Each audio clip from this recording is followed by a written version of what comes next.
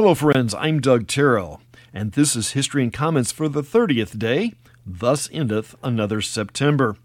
Spanish explorer Hernando de Soto has trekked America for over 3 years, starting off from near Tampa Bay, and meanders up the eastern foothills of the Appalachian Mountains, crossing them not far from the Cumberland Gap, and back down the western side, across Alabama and Mississippi, to northwestern Arkansas, arriving there on this day in 1542. The people he met there were not friendly to the Spanish.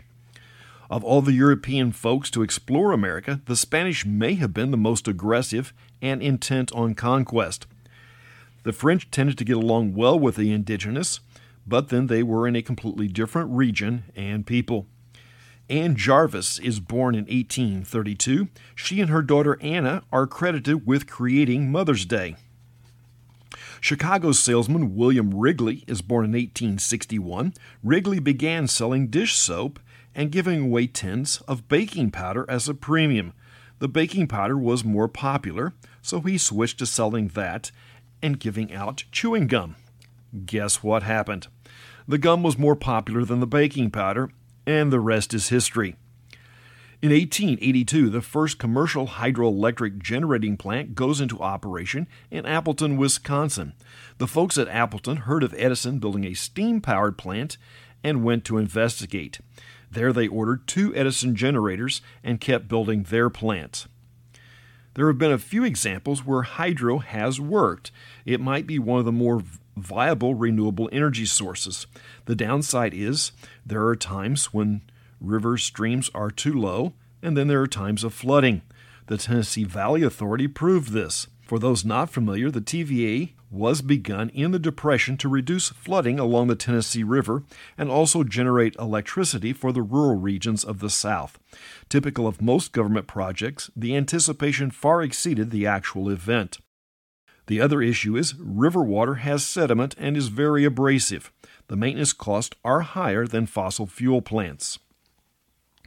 The McKinley National Memorial is dedicated in 1907. The monument complex includes the Presidential Library, Museum, and the final resting place of the 25th President. Located in Canton, Ohio, it is doubtful more folks visit the memorial than the Pro Football Hall of Fame, which is less than a mile away. Bill Walsh is a writer, artist, and producer born in 1913. Walsh is rumored to be one of the most successful unknowns in Hollywood. Walsh worked for Disney and was pivotal in the live-action films like Mary Poppins and the television series The Shaggy Dog, The Mickey Mouse Club, and The Love Bug. Author Truman Capote is born in 1924. Actress Angie Dickinson is 90 today. Active for over 50 years beginning in the early 50s, she appeared in a long list of roles on television and the silver screen. Speaking of hydroelectric power, the Hoover Dam is dedicated in 1935. The dam has a maximum generating capacity of 2,000 megawatts, but due to the low levels of Lake Mead, has been trending down for the last 2 decades. 2,000 megawatts is far behind the major coal plants that are in the 3,000 range. The League of Nations, a forerunner to the United Nations, outlaws the intentional bombing of civilian populations in 1938. It would appear that the Palestinians did not get that memo. The National Broadcasting Corporation, also known as NBC, airs the first football game in 1939. Since we are in the States, it goes without saying we are not talking soccer or rugby, things the rest of the world call football. Canadian actor Len Carew is 81 today, active since the late 50s on stage, film, and television. He is currently playing Henry Reagan, the patriarch and retired NYPD commissioner on the television series Blue Bloods. Boy soprano Frankie Lymon is born in 1942. He was the lead on the 1956 hit Why Do Fools Fall in Love? Singer Marilyn McCoo is 78 today, maybe best known for her duets with husband Billy Davis Jr. McCoo and Davis were founding members of the Fifth Dimensions.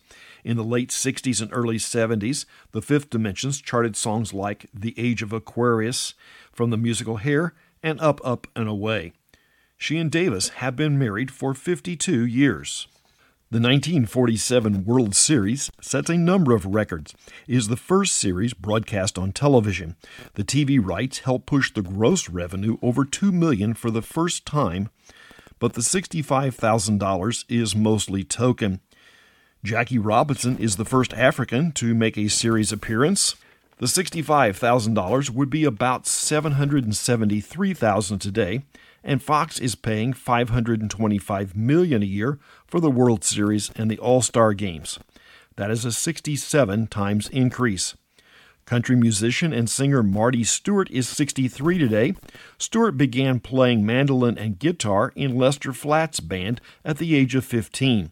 Most of his career has been playing in popular touring bands, with some success as a soloist. He also has a weekly show on the RFD television network.